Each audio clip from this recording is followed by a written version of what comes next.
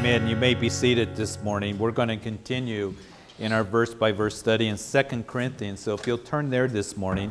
If you do need a Bible, we have some extra Bibles that are available. And so if I can, Jim, there he is, in the back. Just raise your hand and we'll slip you a Bible. We're going to cover all of chapter 3 in 2 Corinthians this morning. So 2 Corinthians chapter 3, if you'll turn there. We've looked at the first two chapters, and so chapter 3 will be next. It's been a wonderful study, and we want to just continue to study God's Word this morning. 2 Corinthians, New Testament, chapter 3.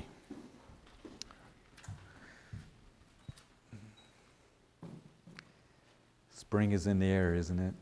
Yeah. It is. All right. It's a wonderful time of the year. You there? Okay. Father, we just ask that you would just, Lord, we've had a wonderful time of worship, and we want a wonderful time in the study of your word. And so we commit this time to you. I pray that we would remember that cell phones need to be off, and we want to be still and have our ears open and our hearts soft before you, and just be a people that are teachable. And Lord, to teach us by your Spirit. Lord, to take what Paul has to say, even though it's a personal letter, that we can make application, we can learn from this morning. And that's why we're here. We want to draw close to you. We want to learn of you. We want to know more of your grace and mercy. And Lord, how we can live for you so that we can, Lord, just have that closeness and deep, intimate fellowship with you. So Lord, please help us in that. And we ask that you would indeed bless this time in the study of your word. And it's in Jesus' name that we pray. Amen. So if you've been with us in our study of 2 Corinthians, we've discussed Paul's relationship to the Corinthian church. And we know that Paul, that he was one that as he established the church at Corinth, there on his second missionary journey, he would come into Corinth and he would begin to minister, and the church grew very quickly. It exploded. And Paul stayed in Corinth for about a year and a half. And Paul had a unique relationship with the Corinthian church in that it was a little bit different than his relationship with some of the other churches. And in the Corinthian church, even though ministry happened and things were exploding, the church, they would sometimes kind of hold Paul out at arm's length. And Paul would have to write corrective letters to them. Sometimes, as we know, his writings to them would be kind of harsh, and it grieved Paul to have to write those letters to the Corinthian Christians. But as we discussed last week, he wanted them to do well in the things of the Lord. He wanted them to bring the Corinthians into a right relationship with God and with each other. And so we've seen that even though Paul was doing that, and he has a pastor's heart, he has a shepherd's heart, he has a real love for the people, some of them were very cynical and critical of his ministry, and they were questioning the validity of Paul's ministry and his apostolic authority. And as he would write that letter of 1 Corinthians, many received it, but there were those who were offended by it. And so they began kind of this whispering campaign against the apostle, questioning his apostleship, his ministry. And so in this epistle, as we have seen, he's been opening up his heart. He is sharing with them about his affection for them, his concern about them. He's expressing his love that he feels towards them. And he's really, as I mentioned to you, sharing his heart in 2 Corinthians. So we're going to continue to see that as we move in now into chapter 3. We read in verse 1 of 2 Corinthians. He writes, "Do we begin again to commend ourselves, or do we need, as some others, epistles of commendation to you, or letters of commendation from you? You are our epistle, written in our hearts, known and read by all men. Clearly you are an epistle of Christ, ministered by us, written not with ink, but by the Spirit of the living God, not on tablets of stone, but on tablets of flesh, that is, of the heart." So here Paul is continuing to write. He says to the Christians there, he says, do we need letters to validate our ministry? Do we need to show our credentials? Do we have to have letters of commendation or recommendations to prove that the Lord has called us to ministry?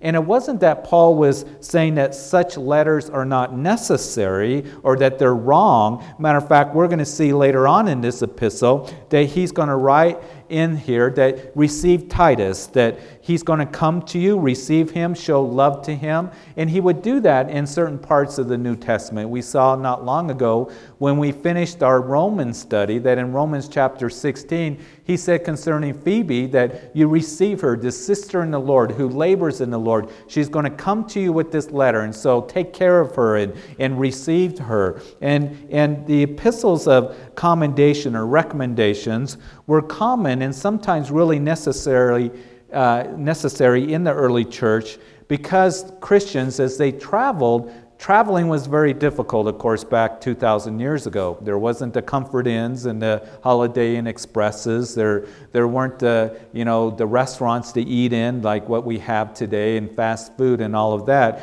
But you were walking or you were on a boat and it would be very dangerous and you would have to find your own housing. You'd have to find a place to stay. And so the Christians were very generous. And they would open up their homes to other Christians. And then also as the apostles and as those that were pastors or others were traveling, they would go from city to city, and so the Christians again would host them. And so oftentimes these letters of recommendations or commendations were necessary in the early church because there were those who were taking advantage of the generosity of the Christians and the hospitality of the Christians. There were also false prophets and apostles who would travel from city to city and say, well, Paul sent me or Peter sent me, so support me. So these letters of recommendations were often sent with Christians as they traveled. So Paul is not trying to say that it's wrong to have a letter of commendation written on paper, but he's saying, I'm making a point here. Think about this, you Corinthians. You are our papers. You are our epistles. You are our letters, living epistles. The fact that you're born again, the fact that you're walking with God is proof that God has truly called us to ministry, and that was brought to you when we came to Corinth.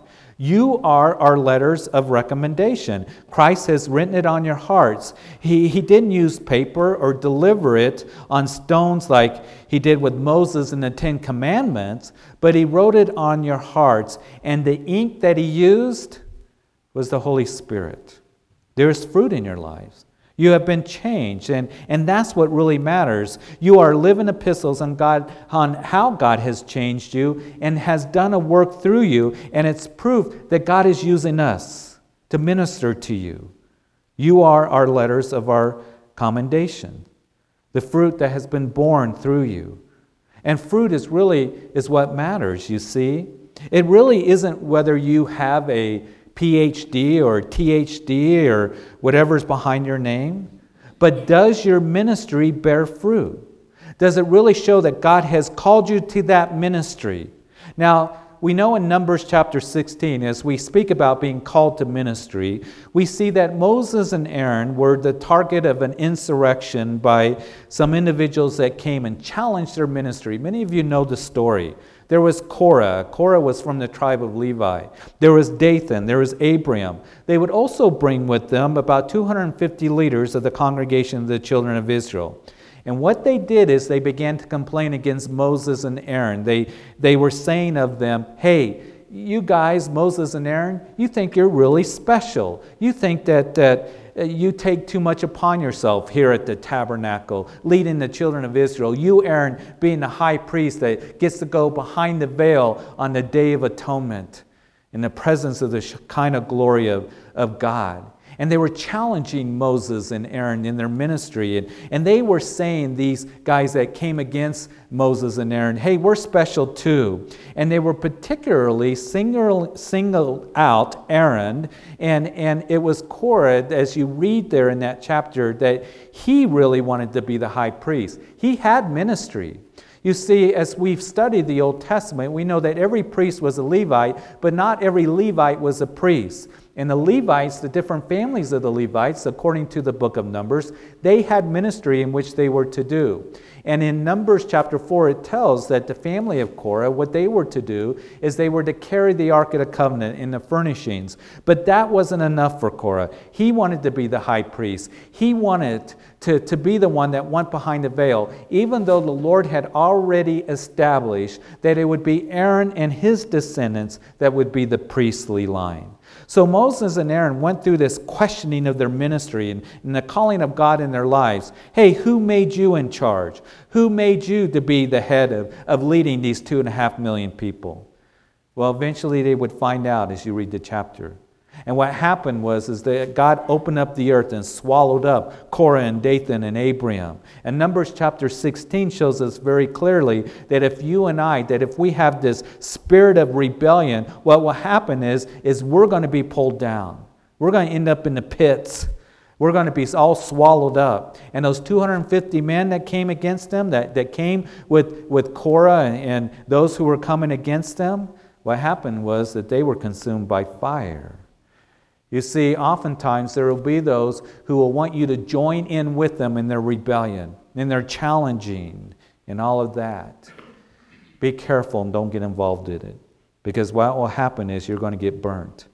And these guys got burnt literally. It was bad news. And God shows us He does not like that spirit of rebellion and what was going on. And so as you continue to read chapter 16 of Numbers, you move into chapter 17, the people came to Moses and said, hey, look what you've done, Moses. Korah and Dathan and Abiram were all swallowed up in the earth, and we've lost 250 of our leaders. You killed them, Moses, and they were blaming Moses for that. Like Moses can open up the earth and swallow people up and call down fire from heaven. No, it was the Lord that did that. And so the people were really coming down again on Moses and Aaron. So God sent a plague, and 114,000 were killed before the plague was stopped.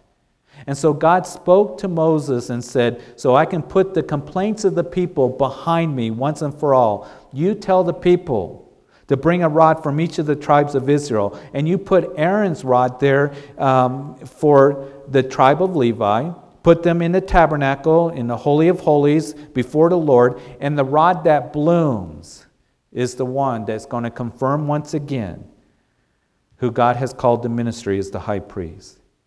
And God looked at all those rods before him, and it was Aaron's rod that produced blossoms and yielded ripe almonds, fruit that is. And the people saw that it was the rod of Aaron that indeed was the one that had fruit on it. And they would keep that rod as a sign to rebels. Once again, as the Lord would say, that they would keep their complaints away from me. The fruit was the validity of Moses' ministry and Aaron's ministry. We need to understand when it comes to ministry, it's more than a piece of paper is what the Lord shows us in His Word. That what Paul is trying to get across to the Corinthian believers. You see, Paul could have very easily have gotten a letter of commendation from Peter, or from James, or from John. That was not a problem at all. But Paul is saying, look at the fruit. Look at the fruit. Of course, Jesus would say to us, you haven't chosen me, but I've chosen you, that you may bear forth much fruit. You see, the ministry, the call to ministry, is more than papers or certificates or ordinations or having any kind of degree. It has to be primarily a calling of God. And God gifting you for that ministry. And working in you and through you. And the result is fruit is being produced. And Paul says, you are the fruit. And it's the proof of the validity of our ministry to you. In verse 4, and we have such trust through Christ towards God, not that we are sufficient of ourselves to think of anything as being from ourselves, but our sufficiency is from God. So Paul wanted to make sure that they understood that he knew that their sufficiency came from God, was from Christ. We're not boasting in whom we are.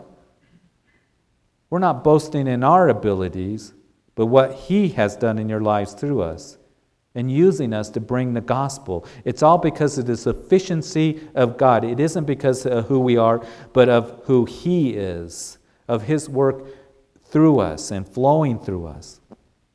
You remember last week that Paul asked the question in chapter 2. Who is sufficient for these things? And here he answers it. He says, Christ is sufficient. Paul was saying, it wasn't my excellency of speech or my powerful presentation. It wasn't because of my great wisdom that won you over to Christ. Matter of fact, we're going to see that Paul's enemies, the ones who were coming against him, that were coming to the Corinthian church, they're going to point out his weakness, and we're going to see it in 2 Corinthians chapter 10, that they're going to say concerning Paul that his personal appearance was unimpressive. In other words, he didn't wear all these fancy clothes and rich robes. His speech was contemptible. He was slow of speech. They would make fun of his oratory skills or whatever the case may have been. But that didn't bother Paul because he didn't consider himself sufficient for the task, the great task of changing lives for Jesus Christ. Only Jesus is sufficient for that. The Apostle Paul wrote in 1 Corinthians chapter 2, you recall, that when I came to you guys, you know that I came to you in weakness and in fear and in much trembling. I didn't come with excellence of speech. I didn't come with the wisdom of men. But I was determined not to know anything among you except Jesus Christ and Him crucified. We know the story of the Old Testament when God called Moses to lead the children of Israel out of Egypt. Moses said, Lord, I can't do that. Pharaoh's not going to listen to me. The people aren't going to believe me. Besides, I'm not eloquent of speech. I'm slow of speech. I'm slow of tongue. I stutter. It wasn't the deep, impressive voice of Charlton Heston. Moses says, send somebody else. They're not going to receive me. I'm not sufficient. And I believe that one of the reasons that God chose Moses, because if Moses was powerful and persuasive, then he would have gotten the glory. And so he chose Moses, the most humble man on the face of the earth. In the gospel narratives, we know how Jesus would call a group of guys that were mostly fishermen. They weren't the ones that were the religious leaders or the religious elite from Jerusalem. And he would use these guys, ordinary guys, to go into all the world and preach the gospel, to go and share with others, just as he tells us to do that. He doesn't say to do it if you're good at it or if you're a powerful orator or have this charismatic personality, but rather just give the pure message of the gospel. We are only sufficient in Christ. He has chosen the foolish things of the world and the weak things of the world, to shame the wise and the strong. And we may sometimes think that, I'm not adequate enough to share the gospel or engage in ministry. You know what? None of us are. None of us are. And remember that. Because our sufficiency comes from Christ. It comes from God, the Spirit working in our lives. And so he's going to begin to touch on that in verse 6, who also made us sufficient as ministers of the new covenant, not of the letter, but of the Spirit. For the letter kills, but the Spirit gives life. The Lord has made us ministers of this new covenant, not of the letter because it kills, but rather of the Spirit which gives life. And you see, Paul he'd be dealing with those who were trying to get people, the Christians, to once again be under the law, rules and regulations. And that was a big problem in the early church. There were those who would come in behind Paul after he established those churches, the churches of Galatia and throughout proconsular Asia, and even throughout Greece. There would be those who would come along and they would say that Paul, he's always talking about grace. That's shallow and it's trivial. And if you're a real Christian, where it's really at is the law. And it will really show that you're dedicated if you're submitted to the law. And there are those who were talking to the Christians, and apparently those at Corinth saying, Paul's just a lightweight with this talk of grace. But if you're real spiritual, then you'll keep the law of Moses, and you'll keep the ritual circumcision. We know that's what was happening to the Galatian believers, to others in Greece as well, because Paul talks about it to the Philippian church. So there are those Christians wanting to do better in the things of the Lord, and they were wondering, here are these other guys coming in, these legalists, saying that Paul's a lightweight, that the grace that he brings is cheap, and all these things that they are saying, and that the law is where it's at, and we should put ourselves under the law, which centers around the days and festivals and feasts and circumcision. And of course, if you read the book of Galatians, you see that Paul's focus on this topic as it was a big problem for those churches. We see it in Acts chapter 15, the Jerusalem council that met, that's what they were talking about. As the apostles and the elders of the church got together and said, what do we do with these Gentile Christians that are getting saved? Should we tell them that they have to keep the law of Moses and be circumcised? Should we put them back under the law? So there are these guys in Corinth, I think, that were sharpening their knives, wanting the Corinthian Christians to make a decision, this painful decision. There was this mentality of legalism that Paul was always up against. And it would be here in this church. And he would wrestle with these guys, and they would come in and emphasize pain and rituals and regulations. So Paul says to these Christians here, we're ministers of the new covenant, not of the letter that was written on tablets of stone. It kills because you can't keep the law. You can't live up to the law. And it does sentence you to death. But the new covenant, the covenant which is under the Spirit, as we will see, Paul explains to us, is written on the tablets of our hearts. In verse 7, but if the ministry of death written and engraved on stones was glorious, so that the children of Israel could not look steadily at the face of Moses because of the glory of his countenance, which glory was passing away, how will the ministry of the Spirit not be more glorious? For if the ministry of condemnation had glory, the ministry of righteousness exceeds much more in glory. So the law, the ministry of condemnation, because what the law was doing was condemning us. Paul says that in the book of Galatians chapter 3. You are condemned, and thus you need the Savior of the world. That's what the law does. It makes you see that we fail, that we can't keep the law, and we need Jesus. And no matter how hard we try to keep it in our own energies, in our own fleshly endeavors, we can't, we fail, we fall short of it, and it condemns us. We saw that very clearly, Paul writing about that in our recent Romans study. It's the ministry of death written and engraved on stones, verse 7. And it becomes a schoolmaster to simply drive us to Jesus Christ. And it causes us to say, I am a sinner in need of the Savior in Jesus Christ, the one who kept the law, fulfilled it perfectly, who took all of the punishment that you and I deserved upon himself on that cross. Because we failed to keep the law. He took the condemnation, Jesus, upon himself, dying for our sins there on the cross of Calvary.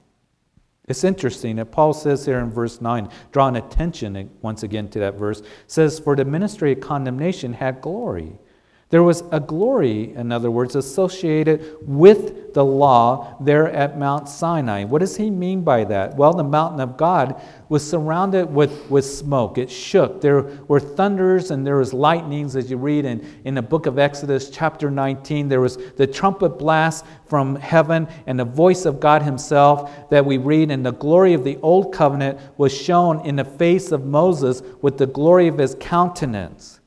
And if the old covenant, which brought death, had this kind of glory, then the ministry of righteousness exceeds much more in glory. We continue reading verse 10. For even what was made glorious had no glory in this respect because of the glory that excels. For if what is passing away was glorious, what remains is much more glorious. Therefore, since we have such hope, we use great boldness of speech, unlike Moses, who put a veil over his face so that the children of Israel could not look steadily at the end of what was passing away. Verse 14. But their minds were blinded, for until this day the same veil remains unlifted in the reading of the Old Testament, because the veil is taken away in Christ. But even to this day, when Moses is read, a veil lies on their heart.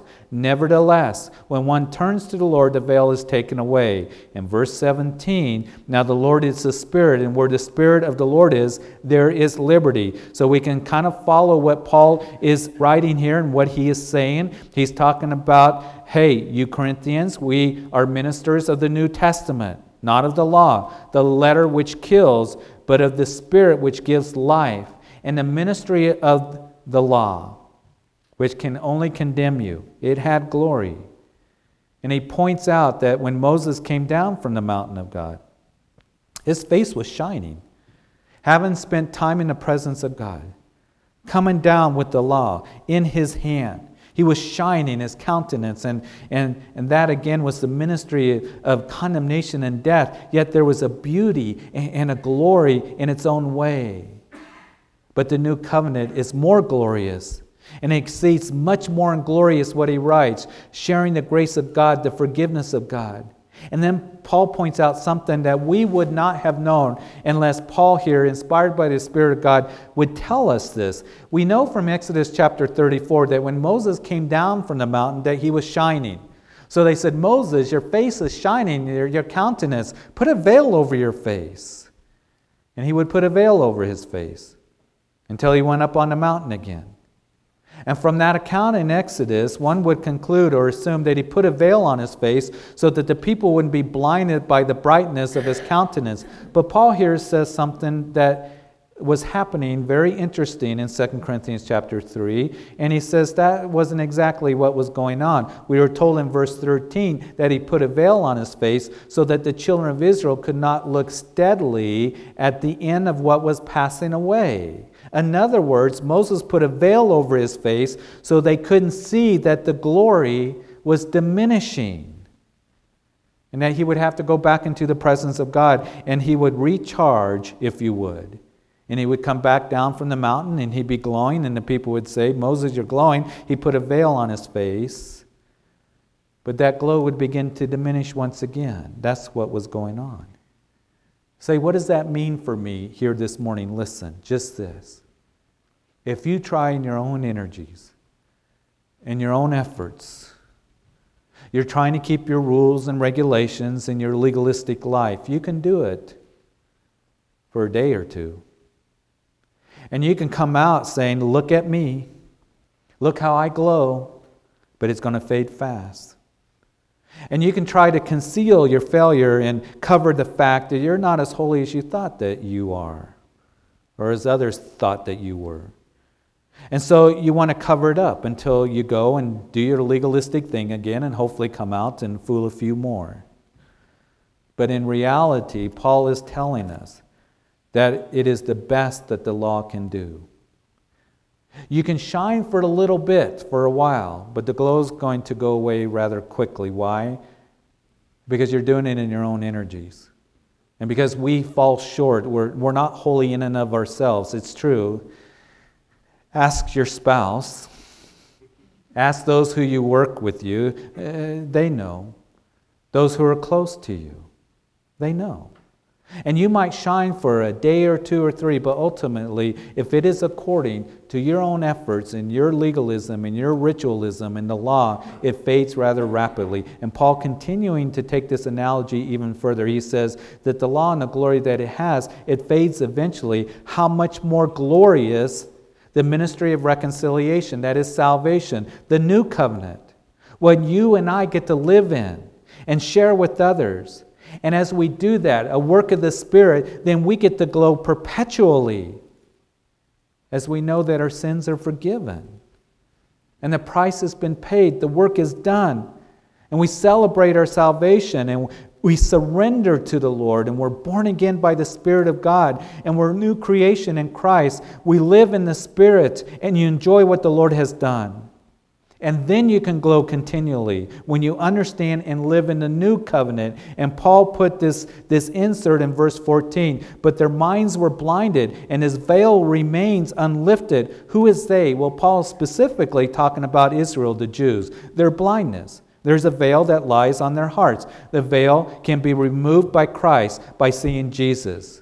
And we saw that in Romans chapter 11, that there's a blindness to Israel in part until the fullness of the Gentile is fulfilled. And of course, there will be a day when the Lord comes back, that the veil is going to be lifted. And Paul writes, in that day, all of Israel is going to be saved. And they're going to recognize that Jesus is their Messiah. And so God's not through with his people. He still has a plan for Israel, for the Jews, and we've covered that in Romans chapter 11. We've covered that quite specifically in our present study of the book of Revelation. But there today is this blindness in part, and it's interesting that when you go to Jerusalem, if you ever go to Israel, or you ever get a chance to talk with some of the Orthodox Jews about the temple and the efforts to rebuild the temple, There is with some of them an urgency to have the temple rebuilt. Why?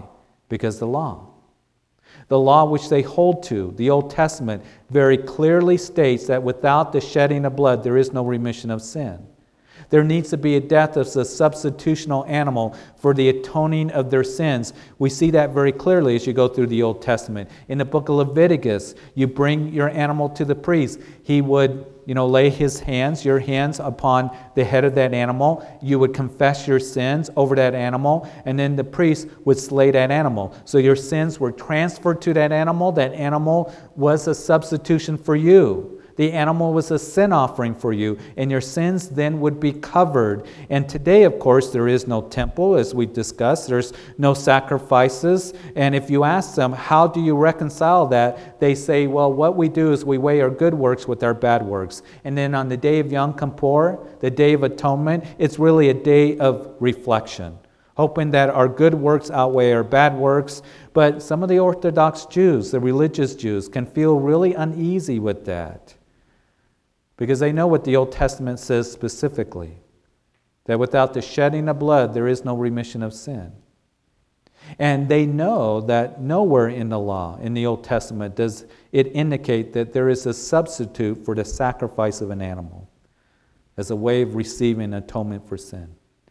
So you can talk to them about that. It's quite interesting, and they get very uneasy. And then if you want, you can kind of talk about Isaiah chapter 53 and Psalm 22, which speaks about how the Lamb of God came and was sacrificed once and for all for the sins of men. Psalm 22, talking about specifically the death of Jesus on the cross, 1,000 years before Jesus was crucified, hundreds of years before a cross was even a means, crucifixion a means of executing somebody. Isaiah chapter 53, he was like a lamb that was led to the slaughter, and as a sheep before his shearers is silent.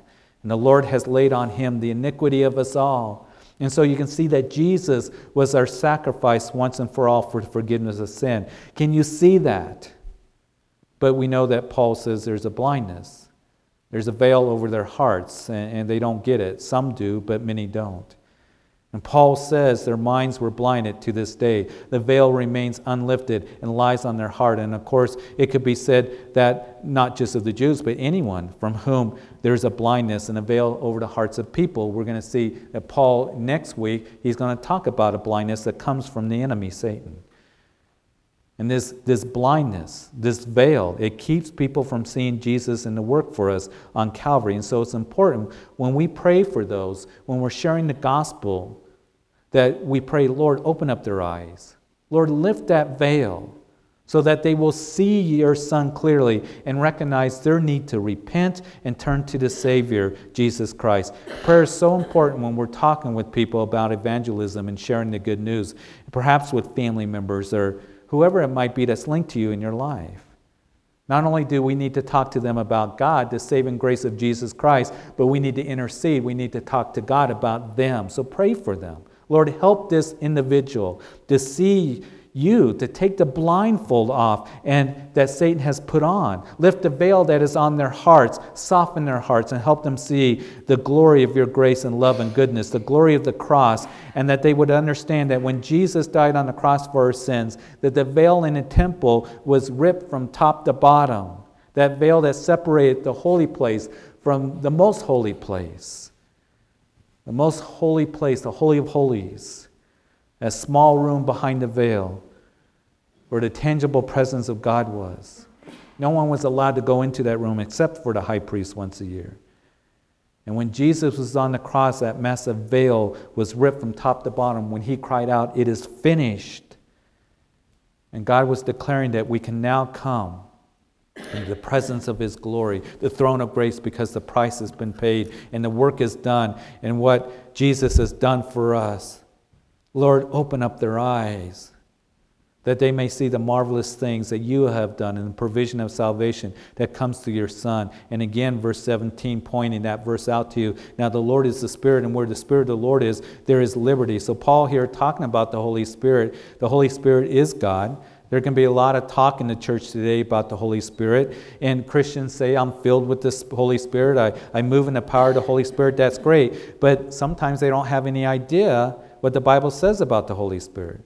They'll treat the Holy Spirit as an it, or a force, or a cloud, or a ghost-like manifestation of power. The Bible never refers to the Holy Spirit as an it, but a he. The Holy Spirit is a person, the third person of the Godhead Trinity. He is God. The Bible makes that very clear over and over again. He teaches, searches, He knows, He wills, He works, He speaks. It's not an impersonal force or a cloud of power. He is a person, not just any person, but God Himself. And that's what Paul is telling us in verse 17. But also, that in the Old Covenant, when Moses entered the Lord's presence, he removed his veil according to Exodus chapter 34, verse 34. And in the New Covenant, it is the Spirit who removes the veil, or a major result of the New Covenant is freedom. And again, Paul discusses that in detail in Galatians chapter 4. Paul compared those under the Old Covenant to children of slavery, and those under the New Covenant as children of freedom. This freedom is possible because Christ has redeemed us, freed us from the penalty of the law. Those who believe that they become children of God in this freedom and have access as His children is confirmed by the Holy Spirit. Romans chapter 8, verse 15. For we have not received the spirit of bondage, again to fear, but you've received the spirit of adoption, whereas we cry out, Abba, Father. The Spirit itself bearing witness with our spirit that we are the children of God. And the Holy Spirit, He is doing a work in me, conforming me into the image of Jesus Christ as we finish this morning. Verse 18, but we all with unveiled face, beholding as in a mirror the glory of the Lord, are being transformed into the same image from glory to glory, just as by the Spirit of the Lord. We are His children. We're trophies of His grace. The Lord says, no longer will I give you tables of stone, but I'm going to write my will on the table of your heart.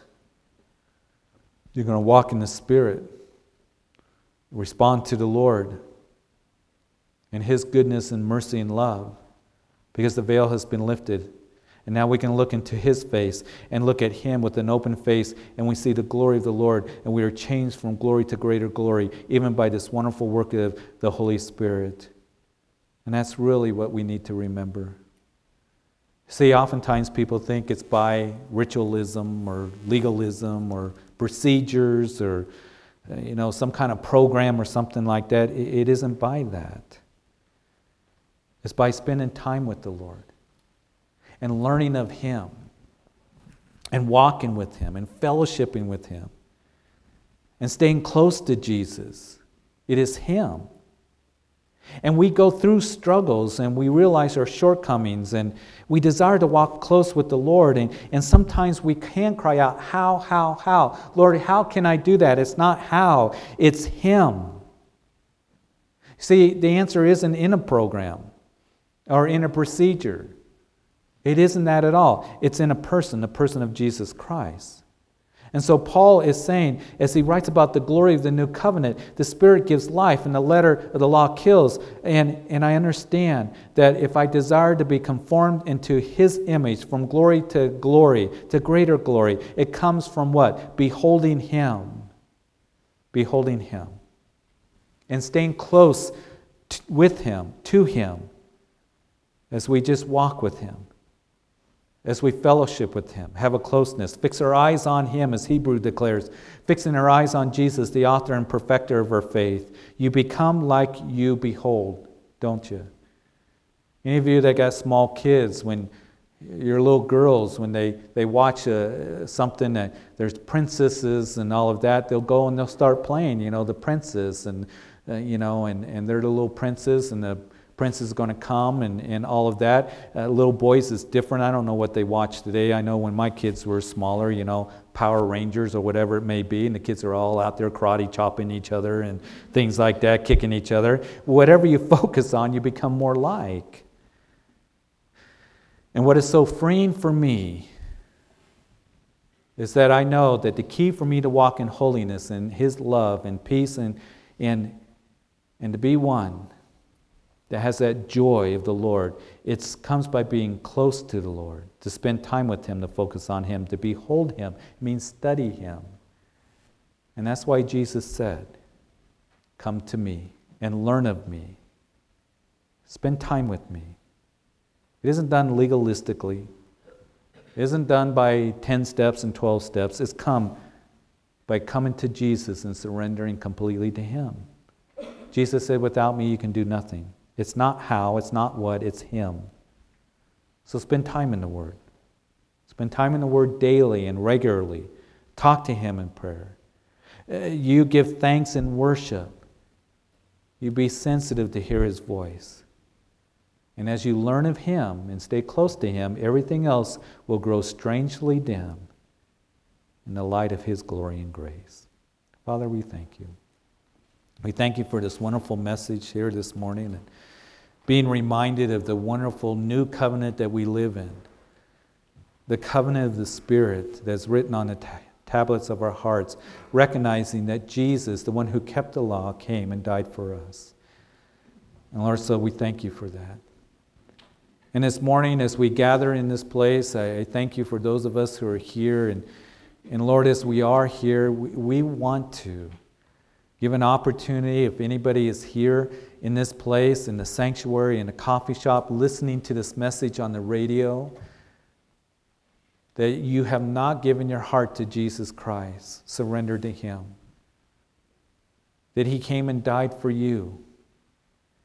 And He says, turn to me, repent, turn away from the world. And He invites you into a living and real relationship with God that comes through Him alone. He invites you to receive forgiveness of sin. He invites you to have the hope of heaven. It's not found in anything else. You can't do it yourself. There's no one else who died for you and was put into a grave and rose again. It's only Jesus. There's no other name under heaven in which a man or woman must be saved. He is our salvation. He is our Savior. And I pray that as He knocks on the door of your heart right now, that you would open up the door of your heart to Him. That you would say that as you pray and come to salvation, today is the day of salvation, what the Scripture says. And you can receive Jesus as your Lord and Savior by coming in faith, by coming in simplicity, by coming in honesty, and crying out to God right now. I want to give you a chance to do that. You can pray right where you're sitting, right where you're listening, that Jesus, come into my heart and be my personal Lord and Savior, because I know that I'm a sinner. You told me to turn away from the world and turn to you, and I do that right now. I surrender my heart. I come in simplicity and honesty, and I cry out to you. I believe that you're the Son of God who died on Calvary's cross for my sins, and that you were put into a grave and you rose again after 3 days, and that you're alive right now. You're alive in my heart. And you're writing your will on the tablets of my heart right now. And I thank you for your love, and I thank you for opening my heart to you right now and taking the veil away to receive you as my Lord and Savior. And if anybody prayed that prayer this morning, I want you to raise your hand if you're here in the sanctuary. Anybody at all at this service, giving your life to Jesus Christ? We want to bless you. Anybody at all, just raise your hand up. Anybody giving your life to Jesus Christ? We want to give you some things. We want to encourage you. We want to pray for you. If you're out in a coffee shop, raise your hand, and then after the service, come in and tell us the decision that you made for Christ. If you're hearing this on the radio, we want you to call the church, and at the end of the broadcast, there's a number, and just be able to call and tell us the decision that you made. Father, we thank you for your moving in this place, and Lord, reminding us of how blessed we are as a people to just come and receive your incredible grace. It's not cheap grace. It costs you everything, Lord. Your Son who came and died on Calvary's cross. But Jesus came and gave all that He had so that He could have the treasure being us. And so, Lord, I pray that you would just help us to stay close to you and to learn of you, to be ones that are in the Word, just allowing your Spirit to touch our hearts, to be men and women of prayer, men and women of worship, and Lord, just walking closely with you. Lord, I know that there are many needs that are in this place this morning, and I pray that you would just help those who are hurting. Restore relationships that are strained, Lord, that you bring healing to those who feel tired, or, Lord, those who perhaps are sick physically, maybe just emotionally. That, Lord, that you would give us direction to those who need that direction, provision for those who need provision. Lord, that you would show yourself strong on behalf of your people this week. And may we go out of this place rejoicing in you, Lord, the wonderful work that you have done. So bless everyone here as we go our way, and it's in Jesus' precious name that we pray, and all of God's people said, amen. Amen. Would you please stand?